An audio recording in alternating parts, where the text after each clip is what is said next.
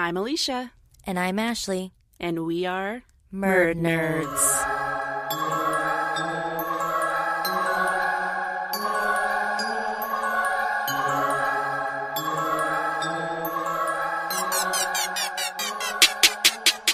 Hello, fellow Murd Nerds. If you're a returning listener, thank you for joining us again. We hope that you've been enjoying our content. And if you're newly a Murd Nerd and curious about what this is all about, Murd Nerds podcast is a true crime show covering the weird, mysterious, and unsolved in our home state of Indiana. Each week, either my lifelong best friend and co-host Ashley or myself, Alicia, will research, retell, and dissect a true crime case that we found interesting. Also on board with us is our producer and editor, Jeremy of Golden Mojo Music. Sup? Jeremy, you have a podcast. I do have a podcast, Golden Image Podcast. Find it on all your streaming services. It's pretty good. It's pretty good. Thank you. So recently we started a new beginning segment where we have listeners write in a question that you would like us to answer. It can be anything. And we thought that it would be fun to shake things up a bit in the beginning. So Jeremy, would you care to read this week's question? Well, this week's question comes from @thegreenbee22 on Instagram. Now, what is the Green Bee, you say? Let me tell you all about it. The Green Bee is a small, local, sister-owned business in Elkhart, Indiana. They just opened their very first refillery and zero-waste shop in northern Indiana. Most don't know what this even means because the concept is so new. There are 3 unique parts of the shop. The refillery part of the shop features home and beauty products in bulk. So if you can bring in a container of your own or purchase from the store and fill up various products like shampoo and conditioner, laundry detergent, lotion, and the list goes on. You can bring your container back when you need to refill, therefore reducing how much plastic you waste. The zero waste concept you will find throughout the shop. They have all sorts of plastic-free and eco-friendly everyday household and beauty items. You'll come across a lot of bamboo, silicone, and biodegradable products. Lastly, they have gifts and home decor incorporated into the shop that features all locally handmade, eco-friendly items. Nothing goes to waste at the Green Bee. You can find them at 23647 US 33 Suite A in Elkhart. That's the gray house in front of the House of Herbs. They are also on Facebook and Instagram. That's at GreenBee22. Please like and follow. And anyone who tags or checks into while shopping will receive a 5% off their purchase. Hey. Mm-hmm. They are also working on their grand opening, I believe, was today.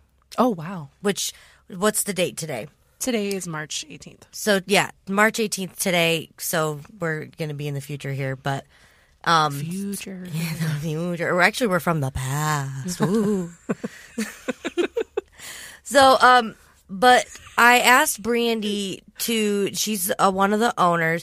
I asked her and Ashley, her sister, to make us some stone magnets. So they basically will, make some kind of Murd Nerd stone, and they're going to be selling those in there as well for us. Yeah. So, and everything's upcycled. Like, Brandy, literally, we loaded up my mom's mattress. She's going to use all of the springs in my mom's mattress. Oh, wow. To make something. I think she uses everything in the mattress except for the casing, obviously, the outside. That's amazing. Yeah. So, yeah, everything's upcycled, super eco-friendly. It's a cool store. I've been there. It's very nice. So, yeah, if you want your first little bit of Murd Nerds merch. Murd Nerds, merch nerds. Merch nerds.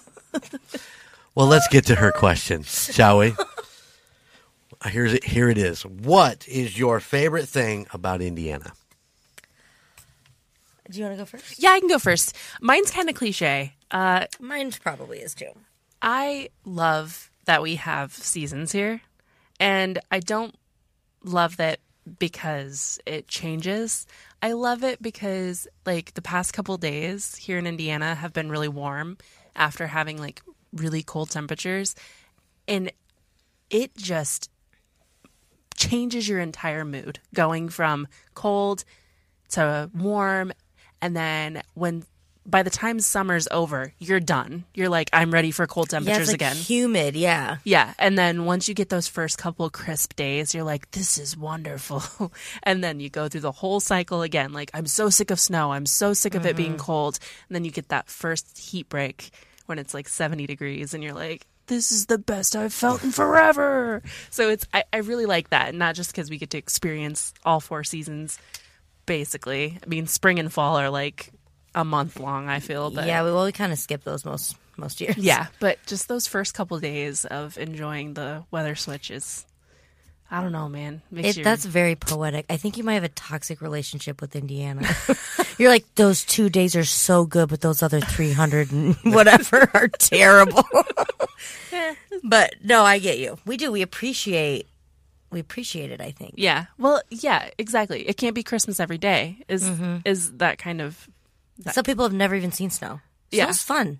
Yeah. It's fun. Like, I wouldn't appreciate warm weather if I had warm weather every day. No, you wouldn't. You'd be like, ugh. Here we go, another 70-degree day. Yeah, napping on like a beautiful day. Yeah. Well, and to expand on that a little bit more, I'm a homebody. I love to be in my home doing stuff like we're doing right now. Yeah. So when winter comes, I mean, you get a nice cozy. warm room, and you got your TV or your recording equipment, and you just kind of stay in there and stay all nice and cozy. Eat some soup. Soup in the warm soup wrapped in a Snuggie in the winter is chili. Yeah, chili. Oh, man, I'm more of a soup guy, but I do love chili. Chili is a soup. So yeah, but chili's chili. It's fucking different than soup. I will die on that mountain. It's maybe a stew. Like What worries me is I she's love a good chili beef stew. guy. Yeah. she's a chili guy. Yeah, okay. Well, how about you, Ashley? I don't know. I really like being close to Chicago. That's kind of a big deal. Like, Yeah. Chicago's a big deal, and we're a hop away from it. It takes no time to get there. I would say a hop, skip, and a jump. A hop, skip, and not just a hop. light leap away. And it's going to sound bad, but I do like that we have like kind of like some cool like mob history because we're so close to Chicago. Yeah. Makes me feel like, I don't know, it's like a little cooler than other states. Indiana gets forgotten about, I feel. Yeah, we do. We're the goddamn crossroads of America. Cool. I know, right? But the main thing for me is Indiana is kind of like low-key outdoorsy. We don't have mountains, deserts, anything too extreme. But what we do have is really good hiking trails. We've got great fishing ponds, rivers to kayak in, and wonderful places to camp. But it's like chill. We don't have like fucking bears around every corner and like, Yeah. Just like you talked about in your circus episode, like a lion or like a bobcat's the scariest thing you're going to see. Yeah. So, and also Maybe like, an angry deer. Oh, wait, some coyotes. well, Yeah. yeah, Coyotes. but coyotes ain't shit. They're Unless more there's a scared bunch of you. them. Yeah, they're more scared of you. Yeah, exactly. So, yeah, that's my pace. Beers on the river, I can't wait to do a chilling. good kayak. Holy shit. Shout out to Mongo. Right? Oh, I thought you just did the 3 fingers in the air, like the... What is that from? Hunger Games. That's what I thought. Okay. I wanted to say The Hangover. I was so... The Hangover Games. Oh, that'd be fun. Oh, that does sound like a... Oh, wow. So this week I've decided to switch up the mood a little bit. Like I explained during episode 16, doing every episode as an unsolved case kind of takes its toll on us mentally. So I chose to do a survival story. Yes. Yeah. Finally. So it's still a big roller coaster of emotions, but the woman involved was able to live to tell her tale. I am retelling the survival story of Anita Wooldridge of Kokomo, Indiana. My sources include an episode of FBI Files, monstersandcritics.com, and the actual case files from IN.gov. So it's not even an episode of I Survived. No. Nice. So 21-year-old Anita Wooldridge was a college graduate living at home with her parents in Kokomo, Indiana. On June 25th, 1998, she was home alone most of the day until she was set to have lunch with her parents and her boyfriend. Her boyfriend was supposed to pick her up around noon that day. Then, after lunch, she was working an evening shift at the local shipping company that she had been an employee of since graduating. At 12:30 p.m., Anita's mother came home from work. When she pulled up, she noticed that Anita's boyfriend was standing outside her home. He stated Anita wasn't answering the door, and they also noticed that Anita's car was gone and the garage door was left open. This was completely unlike Anita. She was very reliable and would never miss any kind of plans that she had made. When they entered the garage to go into the home, they noticed a window screen on the floor of the garage. Anita's mother immediately panicked and wondered if the house had been broken into and then began worrying for her daughter. As they walked into the home, Anita's mother began calling for her daughter, but she never responded. And in the kitchen, she found drops of blood on the kitchen table and also smeared blood on the linoleum floor. So she immediately called 911. Detective Steve Rogers, no, not Captain America. Are you sure? I'm sure. Oh. Was the officer on call and immediately went to the Wooldridge home. He called in an APB alert for Anita and her blue sedan. Do you know what an APB alert is? APB, all points bulletin. What? I think that I don't know what the words are, but it is. It's all points bulletin. It's like a bolo. Be on the lookout, basically. Oh, okay. So an APB is described as a general bulletin broadcast to alert law enforcement officers over a wide area that someone or something is being actively sought in connection with a crime. Also arriving at the Wooldridge home were various crime scene techs and investigators who immediately began combing the inside and outside of the home for clues to what may have happened to Anita. They took samples of the blood from the kitchen to test, and they were trying to find out if it was Anita's. They found that the screen that was in the garage was from a window in the kitchen, so they dusted the window for prints. Unfortunately, they were unable to find any clues. Detectives interviewed Anita's mother and father to get an idea of what kind of person Anita is. They described her as a dependable, responsible young woman. They stressed that Anita would never leave without notifying someone where she was going and absolutely would never break plans without calling or telling someone first. This all was completely out of character and very concerning. She would never run off without an explanation.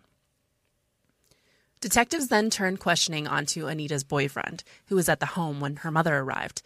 He and Anita had only been dating for a few months prior to this. He stated he had arrived at the Wooldridge home at 11:45 a.m. and had been there for 45 minutes before her mother had shown up. Before that, he had been with friends until around 11 a.m. That left 90 minutes where no one could back up his whereabouts, but he agreed to go down to the station for more questioning. The detectives proceeded to go through the rest of the house, looking for anything that could give them an idea of where Anita may be. When they walked into Anita's room, her mother pointed out that her work clothes were still perfectly folded and left on her dresser. Her mother called Anita's work, asking if she had ever arrived for her shift, and they said she hadn't yet. So, Mrs. Wooldridge also noticed that a red robe that she had recently embroidered and gifted to her daughter was missing from her bedroom. They carried on throughout the home, searching and making their way into the bathroom, where they discovered another concerning clue. Anita's contacts and glasses were both still left on the bathroom sink where she always put them. Anita had very poor vision and couldn't see without her contacts or her glasses, and she definitely wouldn't be able to drive without them. But both her keys and her car were gone. Crime scene techs were able to gather samples from her brush to extract DNA to compare to the blood found in the kitchen. When they made their way into Mr. and Mrs. Wooldridge's room, they both noticed immediately that their bed was in complete disarray. They always made their bed, but now it was completely disheveled. Not only that, the comforter was missing. Investigators immediately suspected that maybe Anita had been sexually assaulted on the bed. They used UV lights to search the bed for bodily fluids, but the bed was completely clean.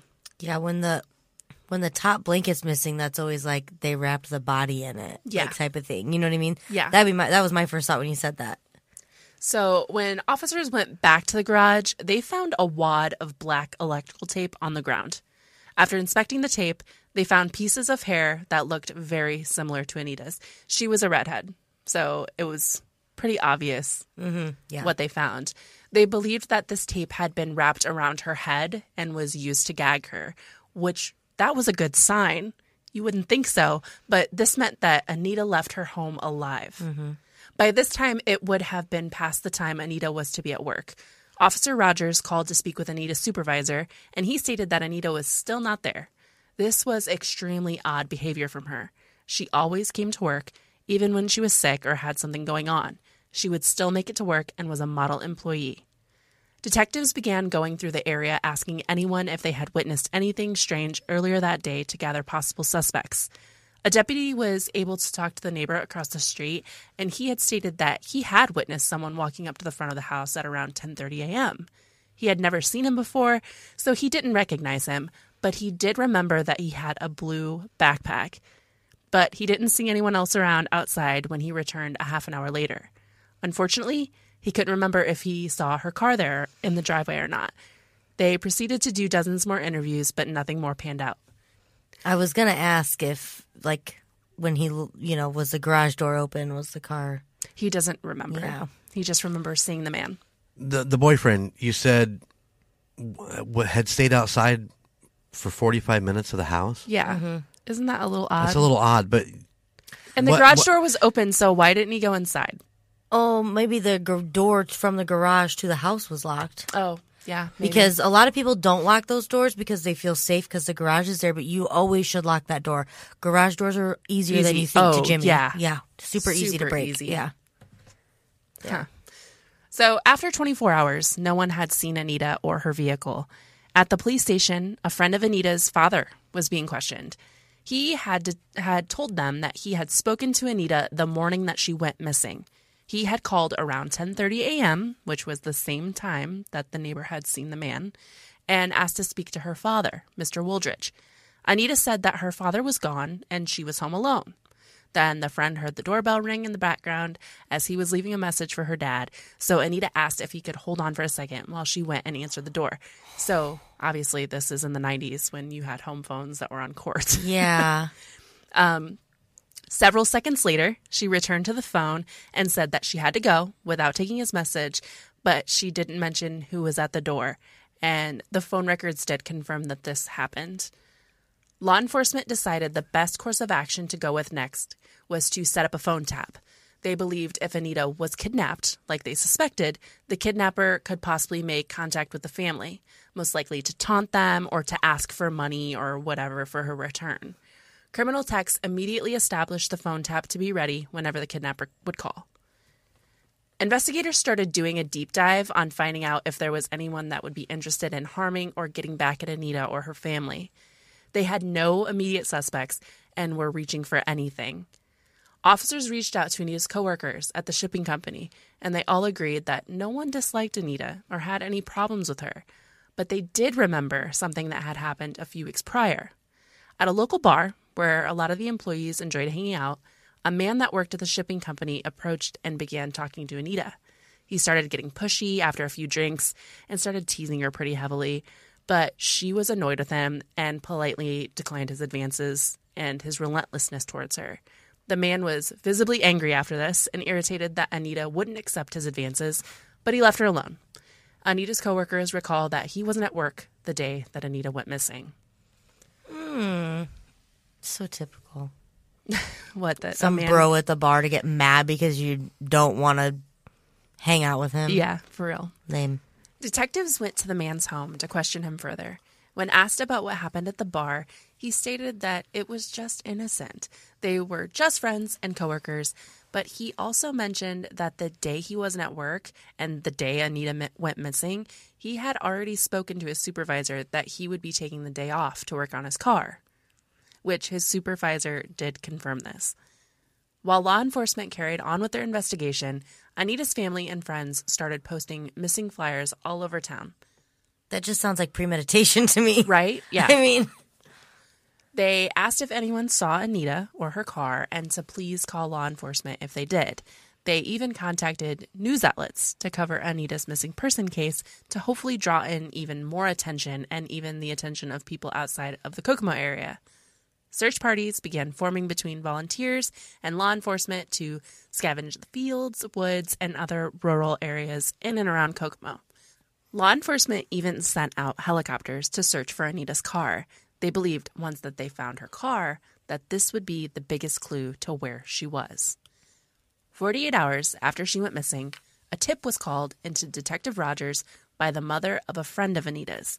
She told him that Anita was having problems with another coworker at the shipping company. This man had been sexually harassing her at work, and she had filed a complaint, but nothing was ever done about it. Anita had mentioned to the friend and her mother that, quote, if she ended up in a dumpster somewhere, they would know who did it. Yeah, so pretty wild. Mm-hmm. I've had moments where I've thought that and probably said that about some people. Yeah. Detectives went back to the shipping company to get the record of the sexual harassment complaint, and Anita's supervisor said that he had nothing ever filed against the employee in question. He proceeded to tell them that the employee resigned 3 weeks prior, then left the state to attend college. The man was still considered a suspect until that they could get a solid alibi on the man the day of the kidnapping. So he went off to college? Mm-hmm. And he had a backpack. A blue one, maybe. Was it a blue backpack? It's a blue backpack. Sorry. No, you're all right. I don't know really. I don't know really what to do because this is a survivor case, so I can't ask a bunch of questions trying to figure out what happened. Well, there's so many people that are in question. Yeah. Yeah. It's well, wild. It'll all be resolved. It'll all be resolved in the end. I'm just going to listen. Yep. So back at the police station, detectives had Anita's boyfriend undergo a lie detector test. The test had only 2 questions. Did he have anything to do with Anita's disappearance? And did he know where Anita could be found? Both questions came back as deceptive. But they couldn't hold him considering they had no evidence at all that he was involved in her disappearance. And if you've been a listener for a while, you know how I feel about lie detector tests. Did they ask him, control questions? You can't just ask 2. You have to have control questions. What's your name? What's the date today? They might what color have, are your but shoes? the only 2 questions that they were concerning the case were, which, like I said, I think lie detector tests are just utter bullshit. I think I think that they're easily muffed. Yep. So and easily failed. Mm-hmm. When asking Anita's close friends, they each stated that they didn't know anyone that would want to hurt or harm her in any way. Everyone really liked Anita, especially her boyfriend, and they didn't believe that he should be a suspect at all. One friend stated that when she worked at a gym with Anita 2 years earlier, Anita was kind to everyone, and even the people that didn't deserve it. She did remember that a gym member that was particularly difficult to work with, Victor Steele. So he would often be flirtatious with the female employees and harass them. Everyone would just kind of brush it off and anything inappropriate that he did, especially Anita, because she was so kind. He was a member of the gym. He was not an employee. Yes. Okay. Mm-hmm. She was always kind to him, even when rejecting him. She made extra effort to be kind to him, but eventually his membership was terminated due to continuous complaints and the inability for him to change any of his actions. Investigators did a background check on Victor Steele and discovered that he was a registered sex offender and been convicted for kidnapping in Monroe County, Indiana.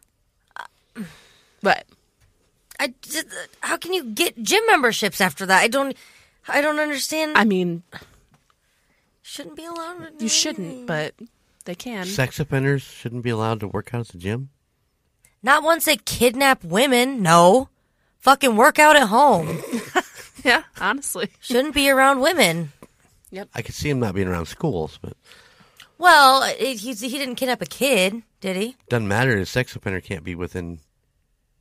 Yeah, it doesn't matter what they sex offend. You mean who? Yeah, who. Or what? Yeah. So the kidnapping happened in Monroe County, Indiana, which is where Bloomington, Indiana is, and roughly 2 or so hours south of Kokomo. They weren't sure if Victor had any contact with Anita in the last 2 years, but at this point, he was suspect number 1. Detective Rogers reached out to retired FBI profiler Steve McVeigh to help corroborate his theory about Victor.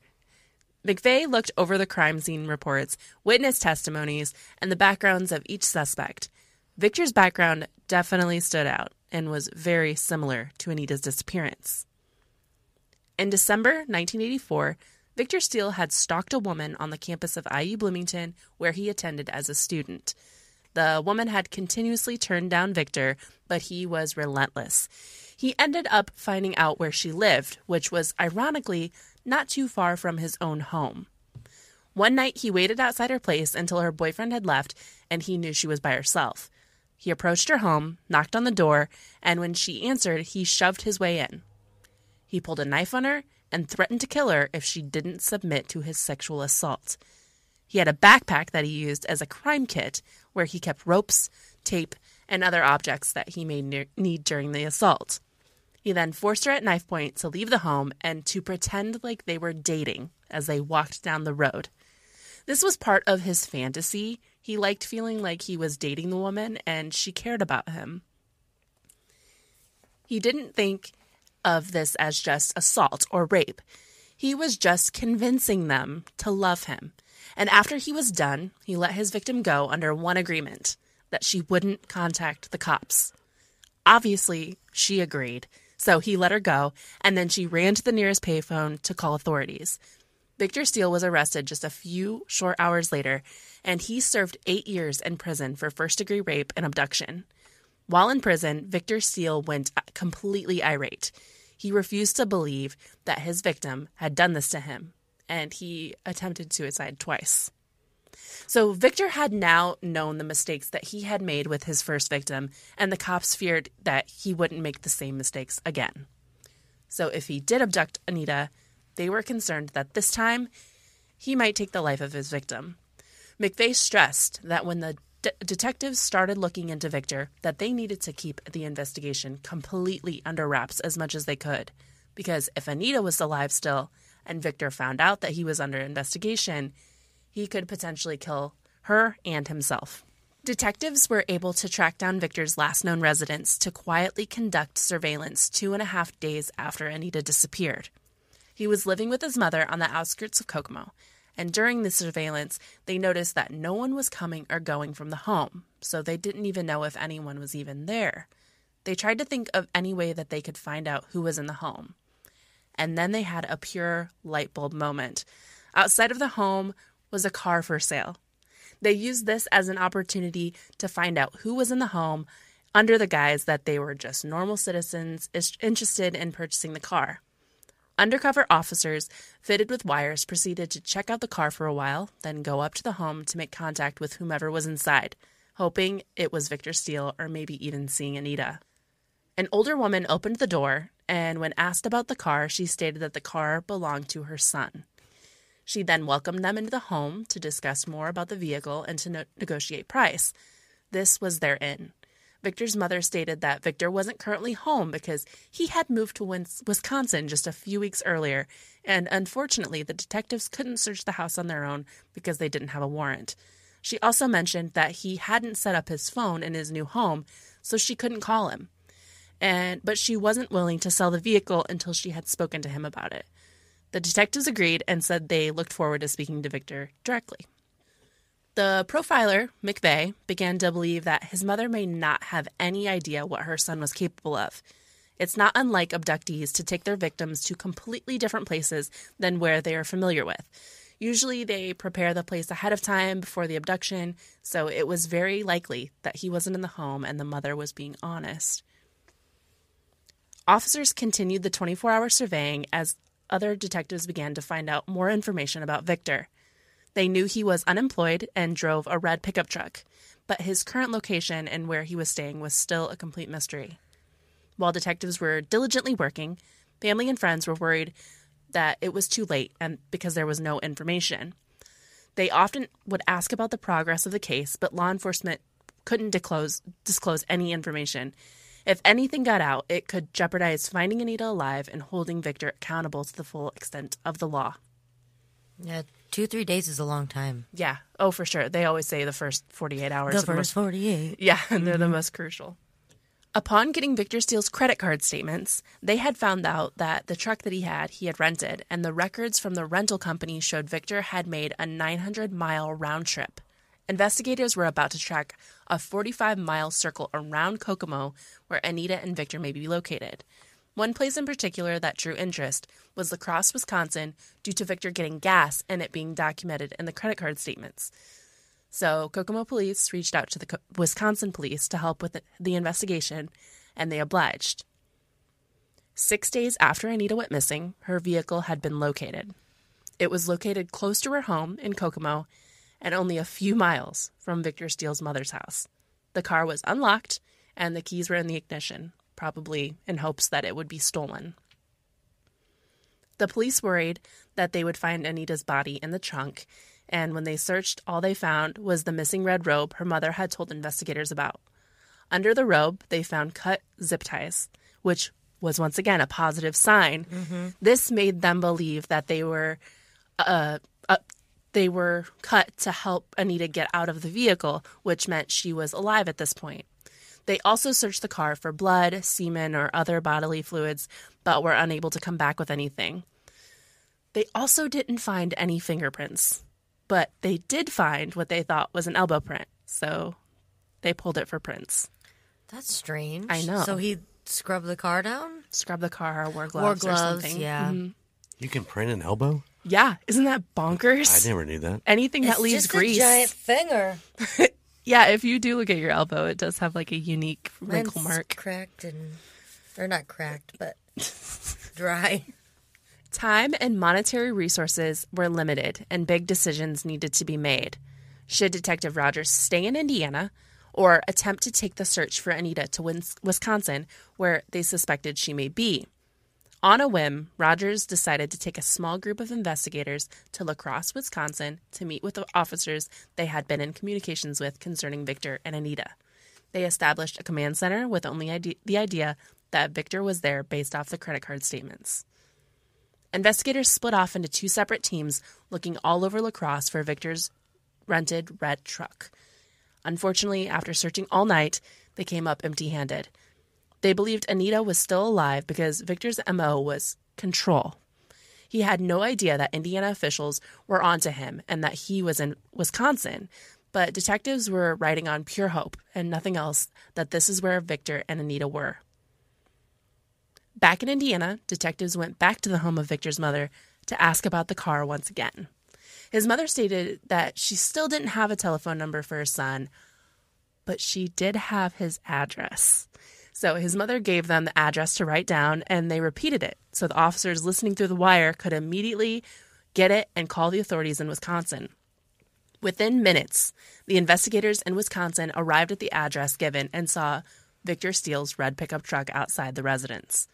Detective Steve Rogers contacted local authorities in La Crosse to go to the court to gain a search warrant for the building, the vehicle, and Victor himself so that they could search without Victor knowing. While they waited for the search warrant, investigators asked neighbors of the building if they knew anything about him and if he was renting the building. One neighbor was able to confirm that, yes, Victor was there because he was his tenant. Victor had contacted him in hopes to rent out the building to turn it into a bookstore, and the landlord was able to give the detectives a sketch of the layout of the whole building and even provided them with a key to get into the front door. McVeigh stressed to the officers that if they stormed the building to get to Anita, she would be very well secured inside that building. With Victor's history, he would possibly kill her and then kill himself. So they needed to be very cautious about this because one wrong move could lead to Anita's blood being on their hands.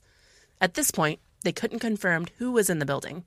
With each passing moment, it led them further from getting the victim out alive. After a week of staking claim to surveying the building, officers watched as Victor finally left the building.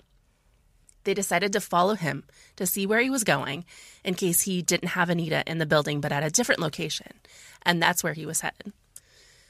They followed Victor to a lumberyard where they followed behind him really closely to see what he was doing. Victor had made purchases of long pieces of lumber, which they suspected that he was using to possibly make a cage or something to keep Anita in. When Victor went back to his vehicle with the lumber, officers reported what they saw and continued to follow him. They needed to decide if they wanted to stop him before he led them to Anita or just wait it out. Detectives believed at this point they needed to stop Victor because they thought Anita was in the rental property. Before he could get back to the property, detectives signaled for local authorities to go ahead and pull him over for a routine traffic stop. They didn't have enough to stop him and arrest them themselves, and as the officer was conducting the traffic stop, FBI agents from Wisconsin approached. Special Agent Fitzgerald asked if Victor would be willing to assist them with their investigation because there was no probable cause for them to arrest him directly. Victor agreed to work with them, but he claimed he had no idea about Anita's disappearance. He then proceeded to lie about where he was staying and said he was living in his truck. He also told them that he believed all of this was going on because he failed to register as a sex offender within Wisconsin, which officers just allowed him to keep on believing. They didn't want him to panic and try to flee or not give them any helpful information. While Victor was being questioned, officers began to gear up outside of the building Victor had been renting. They wanted to be prepared when they found out that the warrant had gone through. The officers waited impatiently for the physical search warrant, knowing that they had Victor and Anita may be right inside that building. Victor wasn't an immediate threat right now, but they were worried that the building could be booby-trapped or that Anita was inside suffering extensively. Time seemed to have just slowed down at that point. Finally, the search warrant arrived. Officers used the key that the landlord had given them to enter the front door of the building. They began their search, calling out for Anita, but there was no response. Each room they cleared one by one, and they began to think that maybe they were entirely wrong and Anita was not in the building at all. At the La Crosse FBI office, agents continued their questioning of Victor. When asked if he knew Anita, he said no, but he did faintly remember a woman named Anita that worked at the health club he had attended years prior. Without his cooperation, officers feared that they wouldn't be able to find Anita, especially because now he knew about the investigation. He kept reminding them that he wasn't arrested, just detained, and they had nothing to arrest him concerning Anita's disappearance. He kept reminding them? Yes. Ooh. Yeah. The officers felt the heavy weight of this situation on them. At the building, there was one last room for agents to search. They still yelled out Anita's name with no response, but in the middle of the room, they found a large metal cabinet laying on its back, face up on the floor. In the handle of the cabinet was a broom handle and a butter knife, keeping it locked shut. Agents wanted to be as cautious as possible in case of traps or disturbing evidence, so they looked around the cabinet to be sure that there weren't bombs or other devices attached to it or the handle. While researching, they listened carefully if they could hear anything or anyone moving, and there was nothing. So carefully, they pulled the knife and the broom handle from the metal handles, and when they opened the door, they found Anita, alive. Anita told agents that he had told her that Victor had told her that he might make fake noises or make her think that someone was there to save her, and if she called out, if she moved, if she made any noise, that he would immediately kill her. This is why she stayed quiet and stayed as still as possible. That's awful. Yeah, he so conditioned it's like, her. I'll be testing you. Yeah. Mm-hmm. Oh my God. Outside the building, an emergency medical team was waiting to check over Anita. Other than being dehydrated, she was physically healthy. She hadn't eaten for 8 days. The officers provided her whatever she wanted to eat as she explained everything that had went on with Victor. She stated that Victor came to her home around 10:30 that morning, the day she went missing. She recognized him, and being the kind individual she was, she invited him into her home. He told her that he was out riding his bike in the heat and asked for a glass of water, which Anita didn't think twice about it because she knew how hot it had been out already that morning and knew Victor rode his bike everywhere. Of course she would get him a glass of water. She asked Victor to wait a moment while she wiped up blood from the table and floor where she had cut herself earlier. Oh my gosh, of course. Yeah. As she bent down, Victor saw this as the perfect opportunity to get out a stun gun from his backpack, and he hit Anita with it in the stomach, and she fell to the ground, where he was able to gain complete control of her and bound her wrists with zip ties.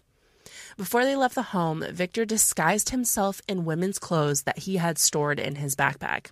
He also made sure to put the robe and her parents' comforter around Anita to hide her bound wrists. He tried to shove her out the kitchen window. Why, I don't know, but he failed. He then took her out the kitchen door to the garage and proceeded to put her in the trunk of her own car. He drove to his mother's home where he dragged Anita inside and raped her. Anita said she always said that she would rather be killed than raped, but immediately she put herself into survival mode. She knew she had to push through this. She refused to die like this and leave her parents with so many questions. Victor left his mother's home and immediately went to the building that he had already rented. He showed her the metal cabinet and told her that if she tried to escape, he would know. And then he put a quarter on top of the door to indicate whether she moved the doors or not. When word got back to the FBI office, Victor Steele was immediately put under arrest. He showed no remorse or guilt for what he had done. If there was any emotions toward the situation, he was just pissed that he got caught. When Anita returned home to Kokomo, there was a huge welcome party outside of the police station on her arrival. Everyone was ecstatic that she was home and was now safe. The officers commented that they had been through so many situations where the outcome was awful, and even though Anita had trauma and suffered, she was finally home and alive. The trial for Victor Steele was held in January of 1999. Victor was convicted with kidnapping, carjacking, and illegal weapons possession, but not rape as a registered sex offender, which makes no sense to me. Yeah, what the... Yeah, I don't know. He acted as his own attorney during the 5-day trial. The jury only deliberated for 3 days and concluded that he was guilty on all charges. He was sentenced to life without parole in the United States Penitentiary in Texas. Hell yeah. Yep. Okay. Right. After Anita's experience, she decided that she wanted to pursue a career in law enforcement and criminal investigation. She considered being an FBI agent to help others like she was helped and to get criminals off the streets. But instead, she chose to be a victim's advocate and even wrote a book retelling her story titled 8 Days in Darkness, the true story of the abduction, rape, and rescue of Anita Wooldridge. There have also been several shows that have covered her story, including FBI Files, True Crime Files, and 3 Days to Live on Bravo, and an investigation discovery documentary called Bound in a Box, the story of Anita Wooldridge. So, Ashley, Jeremy, what are your thoughts on this? I have one question. And I know you're already thinking this, but he went through all that trouble to put that robe on her and put that blanket on her and then tried to shove her out a fucking window like people aren't going to be like, why is someone shoving that person out of a window? I know. It doesn't make any sense. When he was just going to get back into the car, her own car, why would you not go out the... Just walk out. Yeah. You have a stun gun. She's doing what you say. Well, why would you want to take her outside, shove her out the window to the outside when you could just go through the door? Dumb criminal. Criminal. Yeah, for sure. So that was if he tried to push her out the window. You said it was a kitchen window. Mm-hmm. That's why the screen was in the garage. Maybe he must have dragged it in there. I'm assuming like he went out the kitchen door. You said eventually. Yes. What I'm assuming is maybe it fell back in. Maybe her blanket or her robe caught it and took it into the garage with them. That could be. Well, and, I mean, does it ever even mention if it's a detached garage or an attached? It might have been a detached garage, so there wasn't a door to get from the house to the garage. So. They did like one of those, what are they called? Like a recreation? Yes. Yeah. They did. That's what this means. You like my hand? Oh, the hand flipping around like a recreation. Recreation. Yeah. When I watched that, the garage was attached directly to the kitchen. Okay, well then that's probably what. That's what I'm assuming. That's probably the scenario. Was the house. Then. Yeah.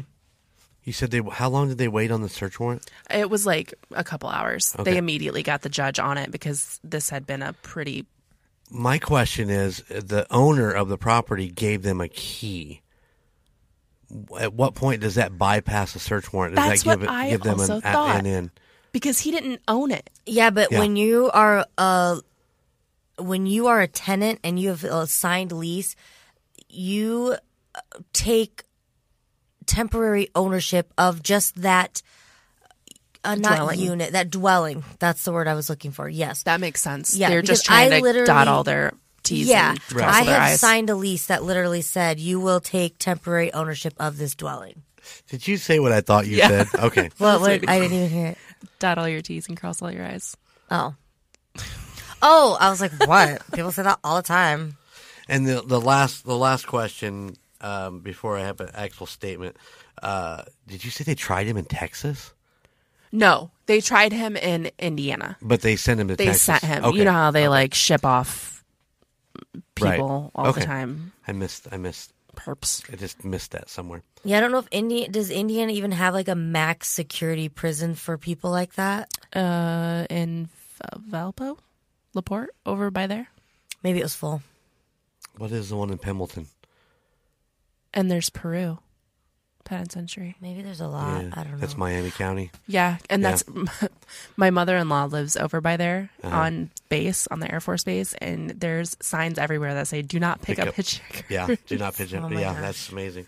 Go ahead. No, Nope. me? Okay, Yep. I'll go. My question is, what was their reasoning behind not letting the mother in? Did they think maybe she would tip him off? Because they said that, like, why didn't they search that dwelling? They were pretending to be buyers. Yeah. So they wanted to keep that up for a little bit. Okay. And in case he came out of Called- nowhere okay, or he did okay. call them or whatever. And it worked out because she had his address. Yeah. Yeah. It's like, thanks, Mom. For real. What are the chances that She's like trying to be helpful. Yeah. Love it. I love moms. Well, and what are I'm going to be honest with this. What are they going to do in Indiana with an address for this guy who's in Wisconsin when all they want to do is purchase a car? Write him a letter. Wait, what year was this? 1998. Write him a letter. I guess. We had cell phones back then, right? Yeah. Yeah, but what are you gonna do with I his address? I know that, but I'm The likelihood real- he was unemployed, so Yeah. the likelihood that he was going to have a cell phone. I mean, he was renting a vehicle. Why he was renting a vehicle when he was selling his own car and riding a bike around town all the time? Like, the dude was wacky. Yeah, what did he do in that car he was trying to sell? Well, you can tell that the dude was very premeditated and everything. If he had women's clothing in his backpack along with the stun gun and Yeah, all like that how stuff. did he find out where she lived? He had been stalking. Yeah, Could he had been watching her for a while. be- And in the recreation, they had him wearing like a woman's wig and full like he had a necklace on, I believe, and like wow. yeah, he They was really went for it. yeah. Right. So, Steve Rogers, Victor Steele. Is this a Marvel comic book or what's going on here? Because Oh yeah, Victor Steele yeah, too. wasn't Victor what was Victor Steele like part of like wasn't he like Doctor Doom? I don't know. I should ask Roy. He's like my residential comic book nerd. It's not Steele, but I think his first name was Victor. Yeah. I was looking at my phone while Victor you were Doom. talking Yeah, that's what it was. because I was Googling him. I wanted to see a picture of him. Did you find one? Yeah, he looks gross. Did you didn't keep it up Skis there? ball. Maybe I wanted No. to see it. You want to see? Yeah. Because that's something I think we should start doing up in here is like having, I don't know, like we have real photographs. Oh, But- pictures of But yeah, it just so they it'll give you help- an idea. Well, yeah, and it helps you just visualize the story better. I think. It's not a bad idea. yeah, big maybe setup. we should do that. Do you have a projector? It's a video, so I didn't want to click on it. It's- Do That'd you be have fun. a projector? Well, it'd I be do. fun to get a projector and put it on the. Could do that.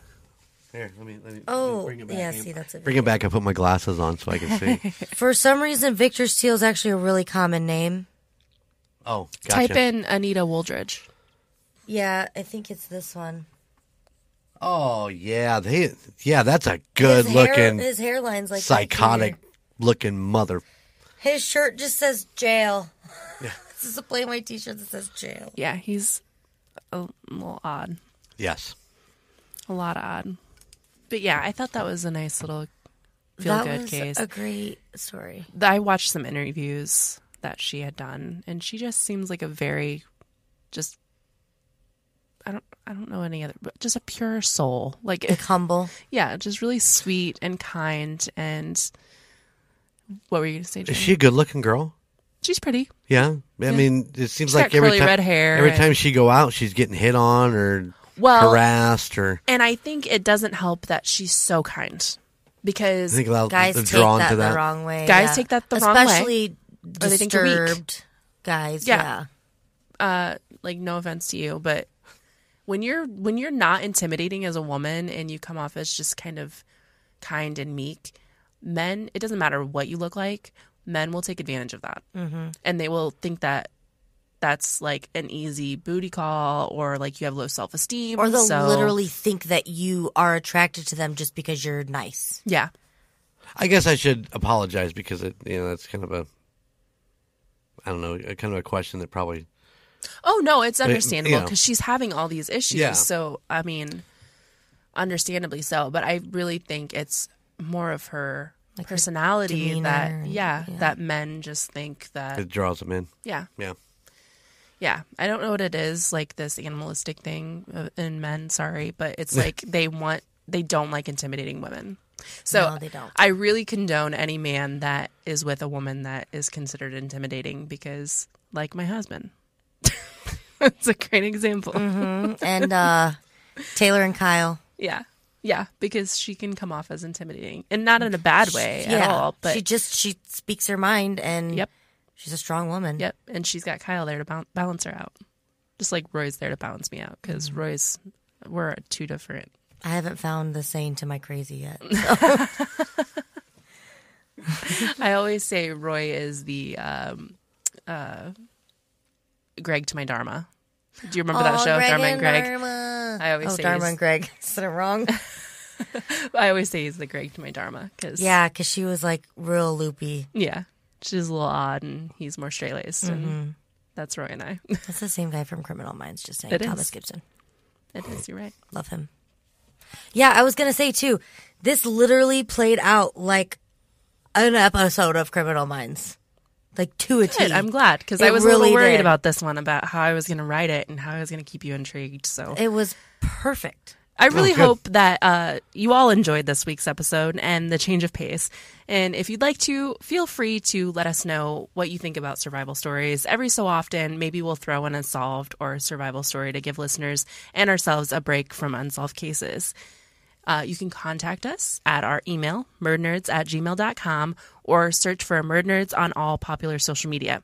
If you would rather be anonymous with your opinions, located in our bios on all of our social media platforms is a Linktree account that you can click and find at the top a link to our survey page. It's completely anonymous, and if you want to drop your username or your name in there, feel free. We don't mind. Whatever you're comfortable with. While you're on our social media pages, you can find photos and maps of each case that we cover. Don't forget to subscribe to us anywhere that you enjoy listening to podcasts. We're found pretty much everywhere at this point, but if you are an Apple Podcast or Spotify listener, please rate and review within the app. This is the best and easiest way to help support us at Murd Nerds. Plus, it's completely free. This helps us move up in the charts and also gets us noticed by sponsors and ads. Anything else you guys want to say? Nope. Make sure to go check out The Green Bee. Yep. Oh, Go yes. check out the Green Bee. Yes. Yes. And Golden Image Podcast. And Golden Image Podcast. Absolutely. Until next week, friends, stay safe out there. Bye. Bye.